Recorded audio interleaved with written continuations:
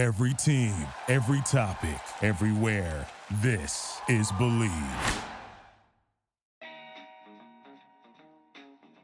Hello, everyone. Welcome back to another episode of Bet on Chicago. My name is Joey Christopoulos, and today's Movie Pod series is presented by BetOnline.ag. And our partners at BetOnline, they continue to be the number one source for all your sports betting needs and info. You can find all the latest odds, news, and sports development, including Major League Baseball, the latest fighting news, and even next season's early NFL futures. So what are you waiting for? Head to the website, use your mobile device to sign up today. Receive a 50% welcome bonus on your first deposit, only when you use promo code BELIEVE, B-L-E-A-V, to get that bonus and get into the action. BetOnline, where the game starts.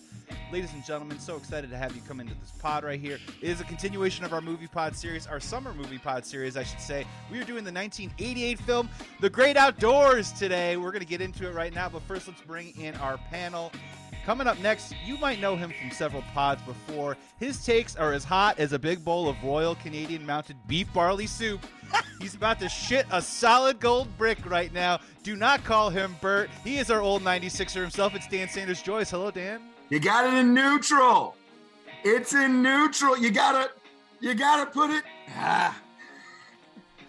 Coming up next, here's a returning guest. We haven't seen him in a while, but so excited to have him back. When this man looks out on the tranquil water in the woods, what does he see? He sees the underdeveloped resources of Minnesota, Wisconsin, and Michigan. He sees a syndicated development consortium exploding over $1.5 billion in forest products. He sees a paper mill, and if the strategic metals are here, he also sees a mining operation. It is Joel Johnstone. What's up, Joel? I like how you got all those words exactly right. I paid attention last night because my son goes, I like how he's talking really fast. Best part is I had to watch that on YouTube about 6 times in a row just to write that down. Man. And that's not even the whole monologue of the movie. Amazing. Dan Aykroyd's no, it's not. In The Great Outdoors, a movie that came out on a $24 million budget. It made $43.4 million at the box office. Some say that was kind of a bummer, but it was the 25th highest grossing box office movie in 1988. These are the movies that came out in June of 1988. Big, June 3rd. Funny Farm, June 3rd. Poltergeist 2, June 10th. Bull Durham, June 15th. The Great Outdoors, June 17th. Going up against Across the Theater, Red Heat with Arnold Schwarzenegger on June 17th. June 21st, Who Framed Roger Rabbit. And then June 29th, Coming to America, a pod that we've done a long time ago. You know what that is? That's a blockbuster summer. It's an amazing Holy shit summer right here. And maybe that's a little reason why this movie wasn't the huge success that it was supposed to be. But then, of course, this little thing called VHS came out. And now all of a sudden it's in every single summer cabin in the Midwest and on the East Coast. That's right. Across America. And let's open it up here because this is a movie by John Hughes, directed by Howard Deutsch, the third combination that the two of them worked together. Joel, I want to hit with you first because, man, you love John Hughes so deeply, but this movie doesn't always get mentioned in his category, and I think it really speaks to the variety of John Hughes because we all think of him as this coming-of-age, rite-of-passage scriptwriter, but no, John Hughes was so much more than that, and just talk about maybe a little bit why we decided to choose this movie. Well, I think this is, one, he didn't direct it. Two, it's one of the rare John Hughes movies that doesn't take place in Chicago. It's loosely based. I looked this up. Sorry, that's me. It's loosely based in Wisconsin. It's a fictitious lake. But it's one of those rare movies that he wrote that does not take place in the borders of Illinois. I don't know. I mean, to me, it's like it's just a comfort movie, you know. It's not. I don't think it's his best. I don't think it's his worst, but it's just one of those summer movies that makes you feel good. And I saw it when I was a kid, and it's still some of the jokes in this just still. I mean, it didn't hit me as a kid, but that monologue he tells of the twins when he puts them to bed, Dan Aykroyd, when he's putting them to bed, slayed me last night. Just slayed me. I mean, it's not a bear; it's just psychos in the woods. You know what I mean? It could be completely something different. Dan, I want to hop over to you, Joel. That's a really great point because all of his movies are based in Chicago. He does mention Chicago once or twice. I think he's from Chicago. The little love triangle, or like the little. I want to send you back and make sure you don't look at any girl in Chicago ever again. They do the Notre Dame fight song when they get out of the car on the road tripping thing. But what's so funny about this is, this movie may be Midwest, but this is very much a Chicago-type movie. And Dan, I'm curious about you because you grew up, a little bit on the East. You grew up also in Florida too, as well. I mean, this is a movie that starts in a car, driving to a place, getting out of your particular town. I think that's something that John Hughes wanted to capture about like loading the family up in the car and taking them somewhere and having an adventure somewhere. This is before Home Alone. It's right before Uncle Buck too. I think Uncle Buck was the next movie that we did with Candy. It's interesting, Joel. Just a little tidbit. Candy actually says that they're in Clare County, which is in Michigan at the beginning, but it is supposed to take place at like fictional Potawatomi or something like that in Wisconsin, in the Northwoods. Which, as someone not from Chicago but that lived there for a lot of years, the Northwoods to me does mean Wisconsin. It means that Door County area. Yeah. Which by the way, folks, if you haven't been, it's God's country. It really is. Yeah. It's some of the most beautiful scenery you will ever see in your life. And Aykroyd calls it God's country when he's on the phone on his cell phone. But yeah, no, Joey, I mean, this is quintessential Hughes, like family shenanigans movie, which was going to always hold a special place in my heart. Yep. Yeah, the only thing that's missing in this movie probably when you're watching it is the mosquito bites. That's the only thing that you don't get from the whole feeling of this movie, of every single little summer checklist that comes on there. Dan, Aykroyd does say though when they're getting in, what's the name of the boat? Eat My Wake or something. Eat My Wake. That. Yeah. Eat My Wake. He does talk about like peeling. Suck my wake. Suck my wake. Suck my wake. He does talk about peeling the bugs out of your teeth and off your face. Driving around the lake so fast. Joel, just curious on a personal level, growing up, was your family or you or yourself, were you guys cabin people? Were you summer lake house people? And now that you're a little bit older and you have kids yourself, and a second one maybe on the way, possibly. Are you? My wife is 8 months pregnant. Yeah. Are you going to be camp dad? Are you going to be John? Are you going to be Chet Ripley later on in life? Where absolutely. do you stand on that right now? Yes. No, I some of my fondest memories in childhood are going to the Northwoods, Wisconsin. No, going to northern Wisconsin every summer for 2 weeks. Horn Lake, and it doesn't show up on most maps. Tiny little lake, but there's tons of in that area. And stayed in a little tin cabin every single summer, and those are my best memories as a child. And there's not a lot of great laking here around Los Angeles, but Arrowhead's great. But I like the smaller ones. I haven't found my spot yet, but no, definitely. I took my son to Yosemite for the first time last spring, and we will be an outdoorsy summer family for sure. I'm gonna show you how to open this can of beans. We're gonna warm it up over the fire. You gotta twist the newspaper, Chet. You gotta twist it. Oh man, gotta represent kindling. That's how you get it going. That's what you want. I was warming up the flu. They made that lake down by SoFi, so at least California is talking about creating more. Yeah, Joel, I used to go up to a place called Gordon, Wisconsin. I don't know if you're even familiar too. It's like 8 hours north of Chicago. I don't know if you can find that thing on a map either, but my mom had cousins, Tommy and Terry. Gordon, Wisconsin. I'm looking it up right now. Gordon, Wisconsin. And we'd go up there too, and it was almost the same thing. It was picking leeches off my thigh. Yep. A bat got into the top of the house, and we all had to yep. chase it around. I mean, it was all the same kind of stuff. Dan, I've been camping with you many a times, but as we're getting older in this life, where are you on camping right now, suburban cabin type stuff? Are you still super into it? Because sometimes people grow out of that stuff. Let's fucking go. Let's go right now, the three of us. Let's wrap this baby up. Let's hop in the fucking car. Let's get our station wagon. Let's get a tent. Let's fucking go. I'm down. I'm down always. Yeah, especially after you see this movie too, you're like, oh man, this is exactly what I want. I want some summer loving and have some girl tell me like, I want you to go back to LA and never be able to look at another girl the same way without comparing her to me. It's like it's humid as shit, and that's what I want. Before we get to a bigger category, we're gonna do a huge long run of winners and losers here today. I want to talk about John Candy just really quick. So John Candy, from 1986 to 1993. He's got a couple things, like obviously he's in National Lampoon's Vacation, stuff like that. But this is, I think, his greatest run, and Great Outdoors happens right in the middle of this. From 1986, he does Little Shop of Horrors, he does Spaceballs, Planes, Trains, and Automobiles, The Great Outdoors, Who's Harry Crumb, Uncle Buck, Home Alone, Wow. Rescuers Down Under, JFK, Rookie of the Year, and Cool Runnings from 86 to 93.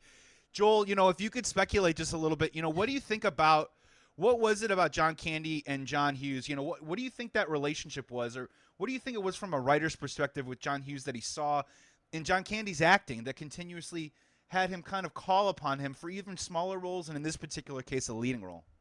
I think they captured one of those magical elixirs that you can't put words to, that a director and his lead have. Only a handful of other directors have had with their leading men or women that they've worked with over and over. I wish I had words. I don't know. I mean, John Candy was a genius. He I think his improv is underappreciated. I think people don't realize how much improv he did and just how he was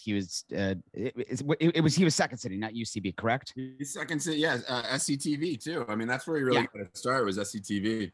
Yeah, I mean his from every story that I've read and been and heard about, his whole monologue at Home Alone was all in the van with Captain in the van, which you can just destroys me. You can tell that bat scene is improvised between him and Aykroyd. Like I would throw him up against all and anybody, any of the improv greats.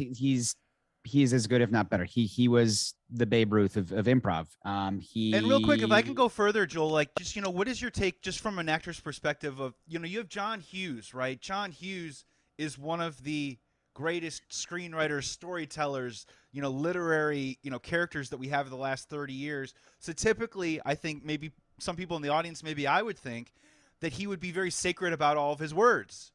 Don't screw with my script. And yet John Candy, as you're mentioning so correctly, was so fantastic about it. There's a level of trust there that I can't quite put my finger on. Absolutely. And it's so fascinating and electric that he can trust him like that. I don't know. It's I mean, when he's in the huddle, the coach is on the sidelines, 2 seconds left on the clock. You got to trust your QB to maybe call an audible, and that was John Candy. With the football metaphors going, I don't know if it's true, but have you guys seen Draft Day, the Kevin Costner flick? Oh, hell yeah. So I don't know if that story is true, but they show the live footage, and the footage is true, that John Candy was on the sideline, on the 49ers sideline when Montana threw the throw. And in the movie, I want to believe this is true, Montana, the only thing he said in the huddle, he called everybody over right before he made the throw. And he goes, "Hey guys, John Candy's over on the sidelines." Right. Just loosen him up. The greatest throw in Super Bowl history. Yeah, you got to figure Costner pulled some of that stuff for Bull Durham too, and then brought that back for Draft Day. Dan, I just want you to weigh on this too as well. Just from your acting perspective, I just find the fact that John Hughes kept going back to John Candy over and over and over again, and maybe I can kind of twist it and push it further with you. Again, the guy died too young. Again, another guy who we talk about with Farley sometimes, but a guy who is a heavier set actor, and you always wonder, you know what I mean? He's always going to be the funny guy, and I think a lot of people, like his role in JFK, thought that maybe John Candy could go on one day, and I don't know about win an Oscar, but be really in some established stuff. Can you just talk about John Candy as the actor, maybe just beyond the comedian? I just think I think it's his simplicity. Like, that's the thing that always got me about John Candy's brilliance, was that he never reached for anything. I mean, one of the funniest lines in the movie to me is 66 times. God, that's gotta hurt. Like, that's just it's his discovery from 6 to 66 is equally. It's like 6. Oh God, 66. Oh.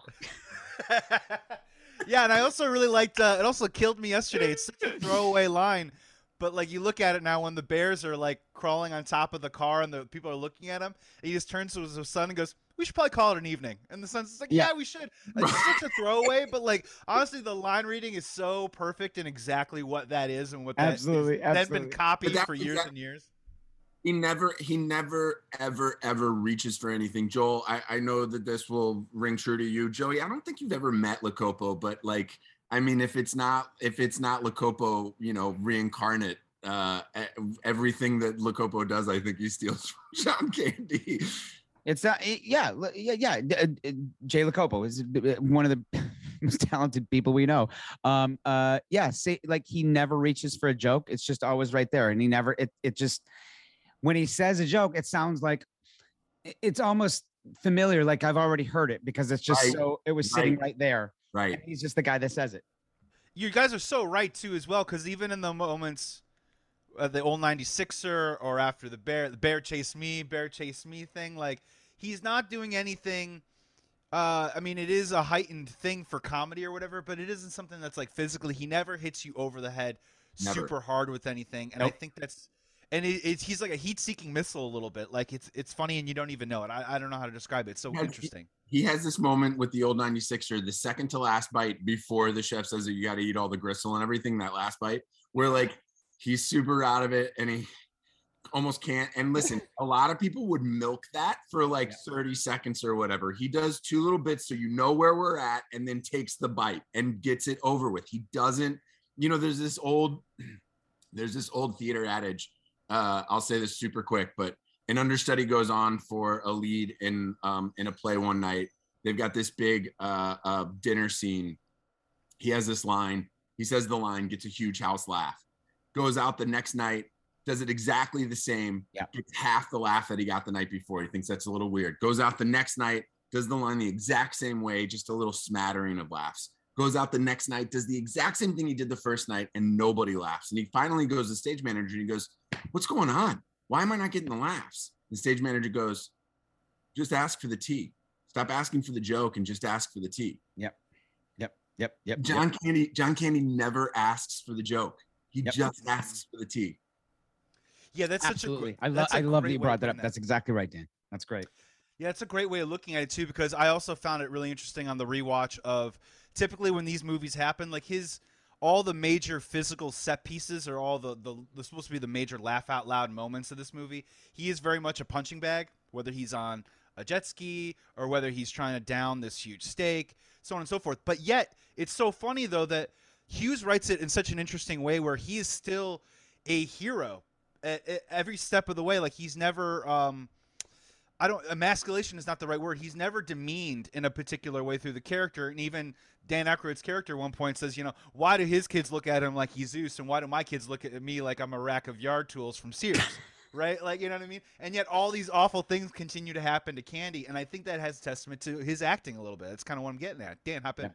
Yeah, this also sort of a departure for Candy in this role. Candy plays more of the straight man in this movie, to Aykroyd being the bigger character guy, which is not typically what we see from John Candy. Also, fun little fact: this is the only time Aykroyd and Candy shared top billing in a movie. How many movies were they in together? I mean, Blues Brothers. They were in that movie together. There's got to be more. Candy was in Blues. Yeah, Candy plays the manager in the. Yeah. Wow. Oh my God. Yeah. Yeah, that's interesting. We're going to get to Dan Aykroyd in a second. I think we're going to open it up right now. We're going to do a segment that we've done a lot here on this pod recently. We're going to do a little something called Winners and Losers of the movie The Great Outdoors. So I'm going to get it started first. And I found this to be really, really interesting. My first winner of this movie is Annette Bening.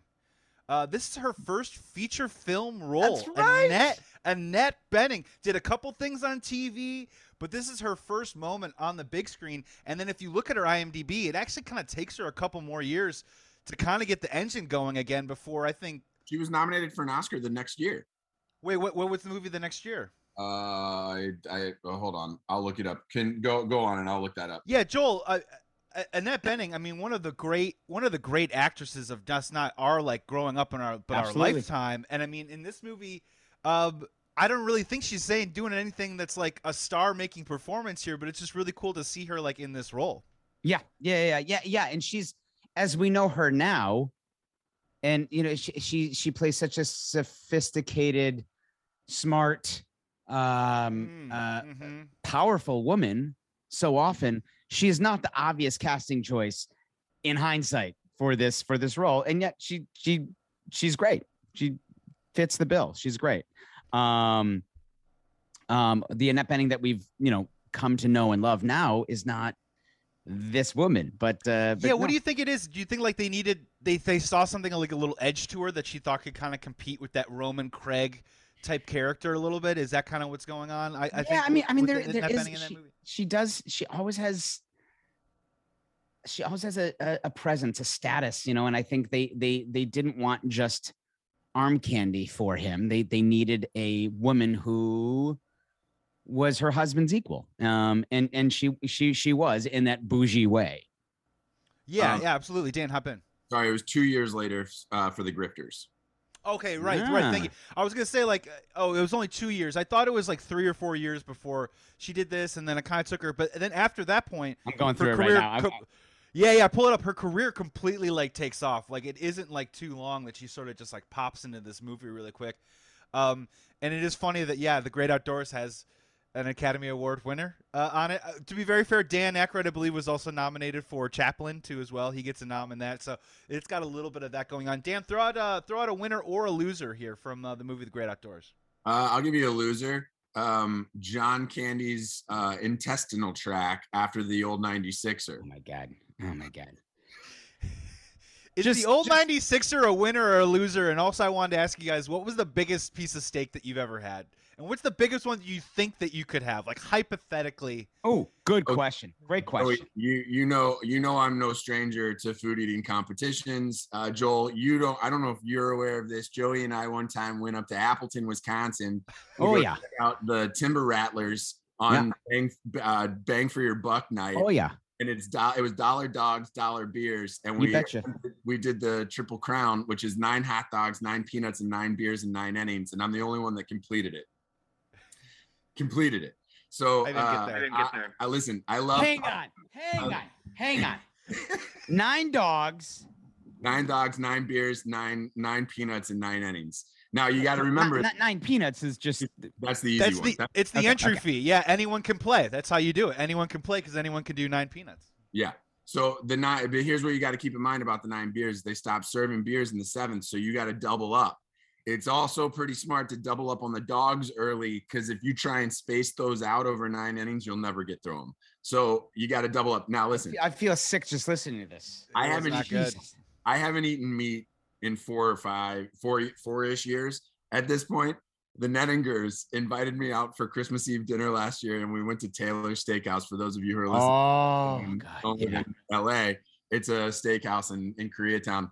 And I was like, you know what? I haven't had meat in fucking 3 years. I'm gonna have a steak tonight. I got a T-bone. I got a 54-ounce T-bone steak. I put the entire thing down. No. Threw it all up that night. Got so sick for the next 8 hours. 54?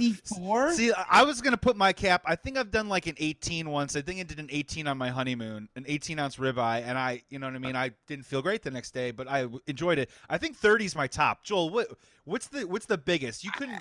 I want to say 16. I want to say a pound. I'm sure I've eaten a pound of steak at some point, but I can't wrap my head around 54. 54, Dan? Yeah. Okay, but that obviously doesn't include the bone. So what do you think the bone weighed? Oh, it was a tomahawk. So it's a lot of bone. Let's just say the bone weighed a pound. So minus 16. You still ate 38 ounces of steak. Yeah, that's probably about right. Listen, Joel, Joel, before I got sober, Joel and I went out one night on a St. Patty's Day, and Joel still says, you tell the story, Joel. It was the most sideways I've ever been. I left my car, obviously, the next day, and I was like, I think I'm going to leave it another day because I still feel it. Dan, it was just a Tuesday night. I do like the fact that they invited him out to dinner, and Dan's like, "I'll do the 54-ounce tomahawk, please." I haven't eaten meat in 4 anyone years. Anyone want to split any apps? No. I haven't eaten meat in 4 years. I'm just gonna dip my toe back in the water. Well, I did have, I definitely had as a loser the grizzle on a 96-ounce steak that you have to eat, apparently, to get your entire meal for free. That's a huge loser for me. Another winner that I had, though, was that Royal Canadian Mounted Beef Barley Soup. Also, the bucket of foul salad. That's actually a really funny scene. Another great line too from John Candy. He's like, "Do you want to split a salad? Let's split a salad." Before he orders a 96-ounce steak. And she goes, that'll help, and then orders the medley of perch on top of a bucket of salad. A medley of perch. Oh God! Oh, that got me sick. That got me nauseous when I heard a medley of perch. And what's her name goes, "Ooh, that's my favorite." yeah, that's the best one on the menu. Joel, do you have any winners or losers of the movie The Great Outdoors? I'll tell you, the winner is the stuntman who did the water skiing. Great call. Because I have that on there. I was an avid water skier growing up. I love water skiing on Horn Lake. And I know how difficult it is. And for a big guy I was never able to sit down or go on my belly or anything. I saw people could do it, and I didn't understand how they could skim the water like that. And that guy goes from skis to skimming to skis to skimming. And that's a big dude. That's a big dude, whoever's doing that. Or they padded him. They had to put him in something. Yeah, maybe they padded him. But still, like that doesn't make anything easier. That's a great call. Yeah. And that's what I was thinking about last night. I just that was pretty impressive. I'm gonna rip off a couple more winners here, and then Dan, you react to whichever one maybe catches your eye. Funny Raccoons, huge winner in this movie. Spin cycles on the washing machine, they come out a huge winner. Give a couple of tips to the late 80s crowd out there. Bear cabin stories, lamp guns, or just lampshades on top of guns. City Boys falling in love, and Robert Prosky. That's what I have as a huge winner right now. Bob Prosky's always going to be the number one winner in my book anytime he shows up in any movie. This is like our seventh Prosky movie on this pod. I feel like he gives me a run for my money on guest spots on these pods. I would also say big in turn to your Funny Raccoons, big loser, garbage. Not coming out on top in this movie. Always coming out scattered. And I got one for you guys. And Joel, if you want to go first on this one, I couldn't figure out this is a winner or a loser, so you tell me. All right. City Boys falling in love, summer love. Does that side story hold up to you? Maybe it does, maybe it doesn't. I found it to be kind of a little superfluous. I don't know. No. Winner or loser. I can relate. I remember falling in love one summer on Horn Lake. Horn Lake. Yeah, for sure. You were the big horn. Hey, you were by the lake when wow. you were growing up. That's a different podcast. I mean, Jojo, we've been around each other a couple summers. I fall in love with a leaf falling in the right direction. So summer loving was my bag for sure, man. Especially growing up, I would spend summers down in Florida with my dad. And, meeting somebody that you could fall in love with for 3 weeks and then never remember their name for the rest of your life was kind of my bag for a while. Watching the movie, I understand its purpose and its function, and I understand that maybe John Hughes is maybe pulling from some sort of either fantasy or maybe a reality from growing up and, going up to a cabin and meeting a cute girl. But, yeah, the side story just kind of goes, whatever. It just runs the paces a little bit. I guess maybe it's something to break up the hijinks a little bit. I do have an interesting one, and I want you guys to weigh in on this one. I have a huge winner in this movie is the end credits.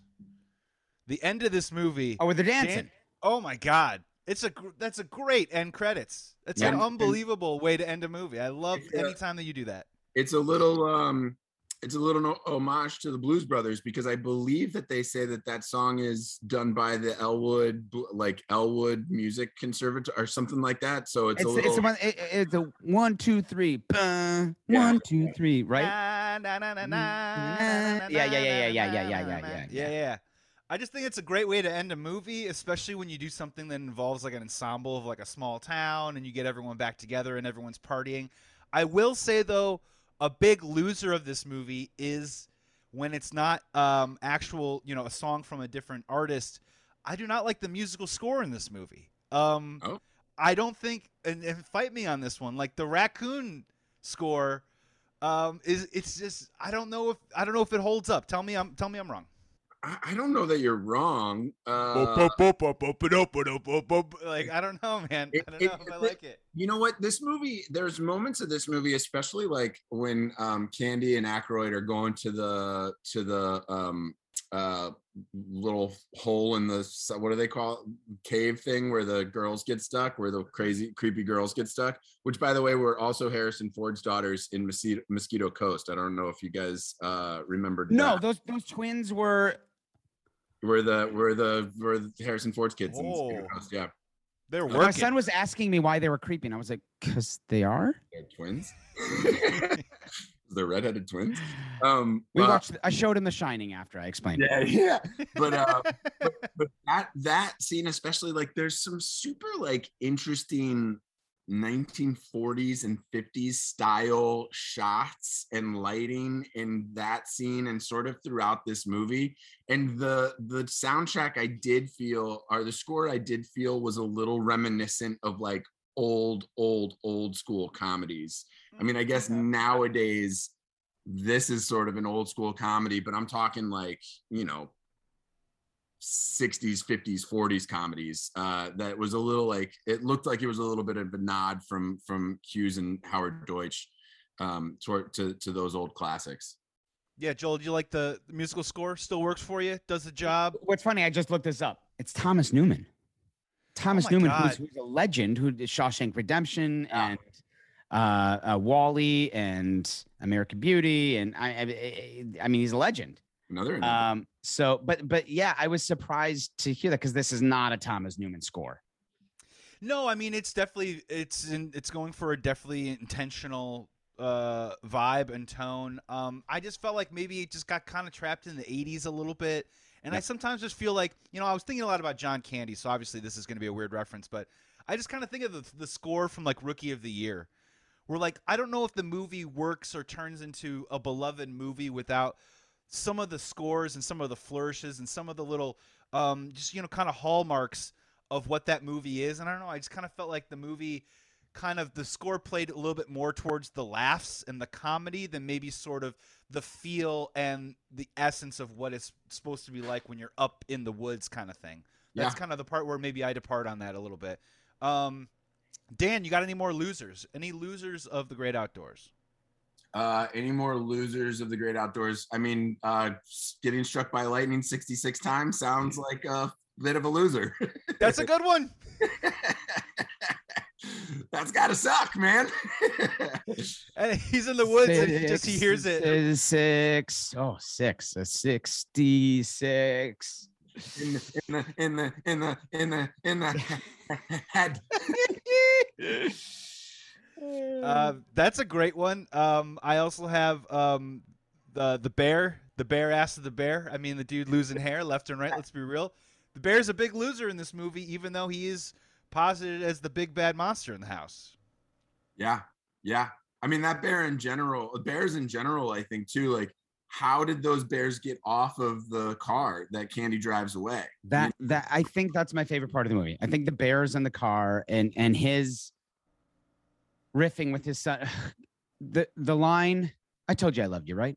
That just, even my 6-year-old son laughed at that. Like, he understood. Like, that was just the difference in relationship that Candy has with Buck and the second kid. I don't even remember the second kid. Yeah. So I watched this movie, rewatched this movie.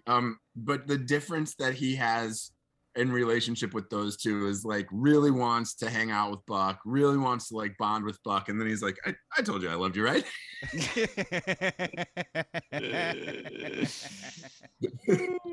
Maybe that second kid's a bit of a loser in this movie. The Bat's a big loser. Ooh, the Bat is a big loser. The Bat lost in a big way.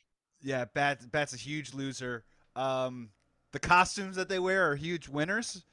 But the Bat, definitely had the Bat on there as a huge loser. Yeah, Bears. How about hot dogs? We're giving hot dogs a really hard time in 1988. And you know what? Guess what? Great outdoors. Hot dogs still are flourishing to this day, 34 years later. We can give hot dogs all the hard time that we want to. Dan, hop in. They are flourishing to this day, not with me necessarily anymore because I don't eat meat, but people still love them. I will also say lobsters coming off of the grill, big loser when Dan Aykroyd's handling you. When he's what?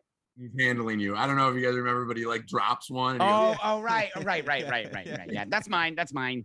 that one will be. Yeah, I also had a big loser in this movie, Living Beyond Your Means. Deals proposed to you for $25,000 that seemed too good to be true.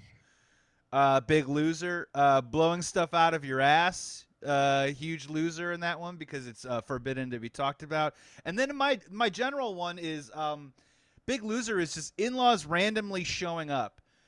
Joel, is this a movie trope or does this actually happen in real life where in-laws will actually randomly show up to events, dinners, celebrations, or is this just a movie thing? Because it seems my in-laws live in Southeast Asia, so they can never do the drop-in. I'm kind of the outlier in that. Here's a question that they never really answer. So, is Dan Aykroyd Chet's wife's brother? Is that how this works? They're sisters. Annette Bening and Katie and her are sisters. Correct. Oh, I thought Aykroyd was her brother.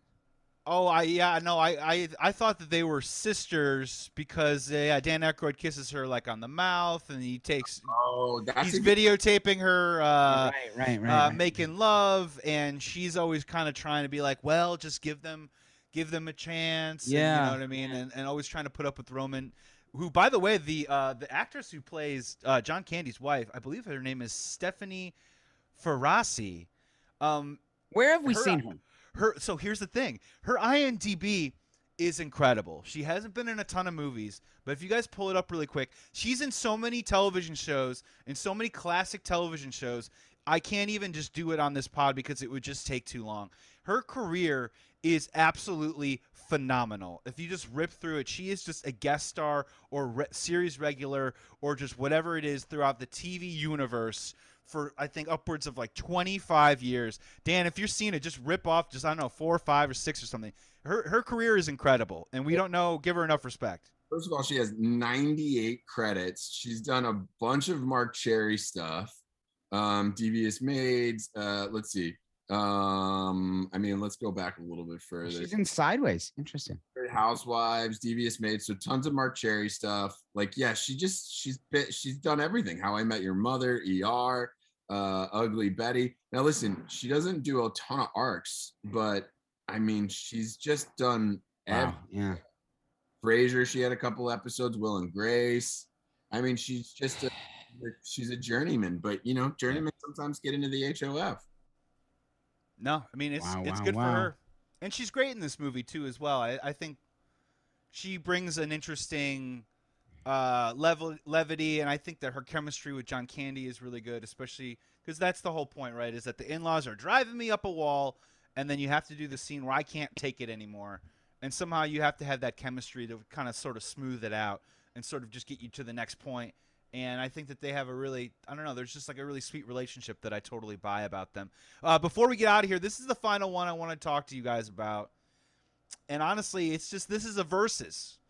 And this is pretty simple, right? Because, this isn't really a deep movie, but what is your favorite scene? What is the best moment? What is the most classic, most rewatchable? Joel, which one is the one that your son maybe cackled the hardest at? Is it the funny raccoons? Is it the water skiing scene? Is it the old 96er or is it the bear arc?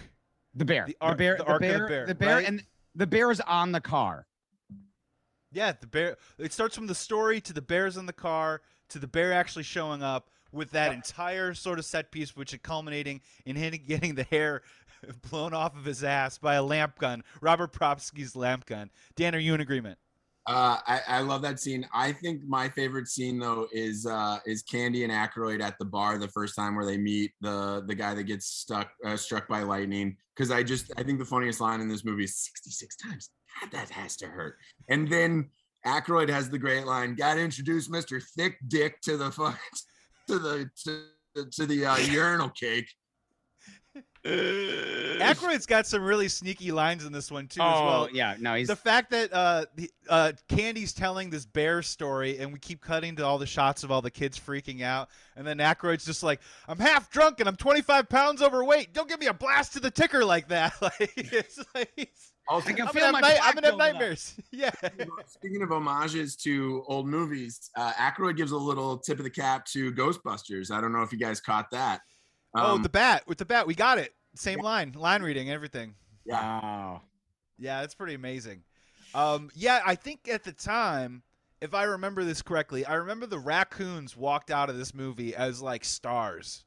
The fact that we had talking raccoons and they were funny and they were sarcastic and they tied it all together. But I think at the end of the day, I think you're right. I think it's that bear scene or just the bear arc in general, I think is the winner. And real quick, Dan, I want you to hop in with your point, but the old 96ers scene was way shorter than I thought. Yeah, it doesn't take long at all. I mean, here's what's nice about the old 96er, I guess, is like with that side story that you think is not great, is that like it does give him some stakes of like checking his watch and everything, and like, God, you just chose to eat a 96 ounce. How long is this going to take? I got to meet this girl. I don't know. I kind of like that. It kind of added in a little bit of stakes into the situation for me. Literal stakes. Ew. That's how we do it here. That's how we do it. Yeah, so we're all in agreement. The bear scene, bears, and then the final one, just in general. In retrospect now, the great outdoors in general. Does it come out of this movie a winner or a loser? I think it comes out of it a definitive winner. Big winner. Absolutely. Like I said, let's get in the car right now and head up to Big Bear, head up to Lake Arrowhead to take over Jim King's place for the weekend. Yeah, seriously. Like it's it's impossible, I think, to watch this movie and not want to go stay in a cabin somewhere.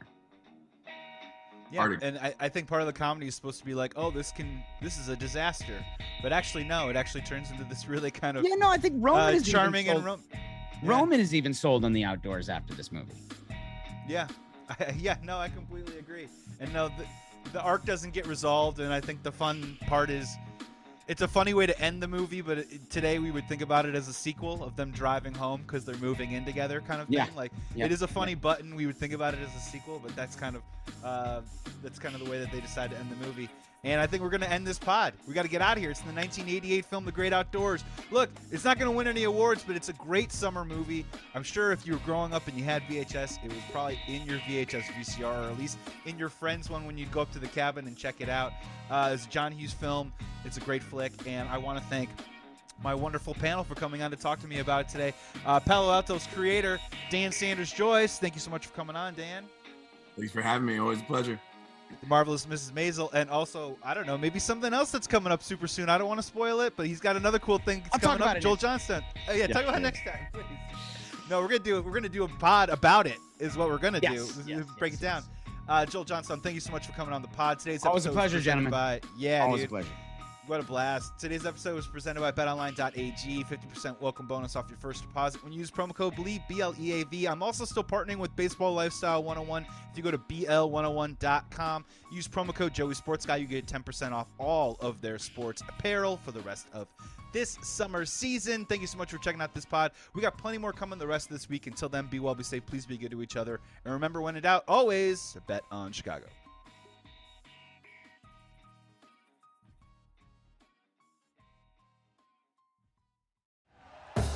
Thank you for listening to Believe. You can show support to your host by subscribing to the show and giving us a 5-star rating on your preferred platform. Check us out at Believe.com and search for BLEAV on YouTube.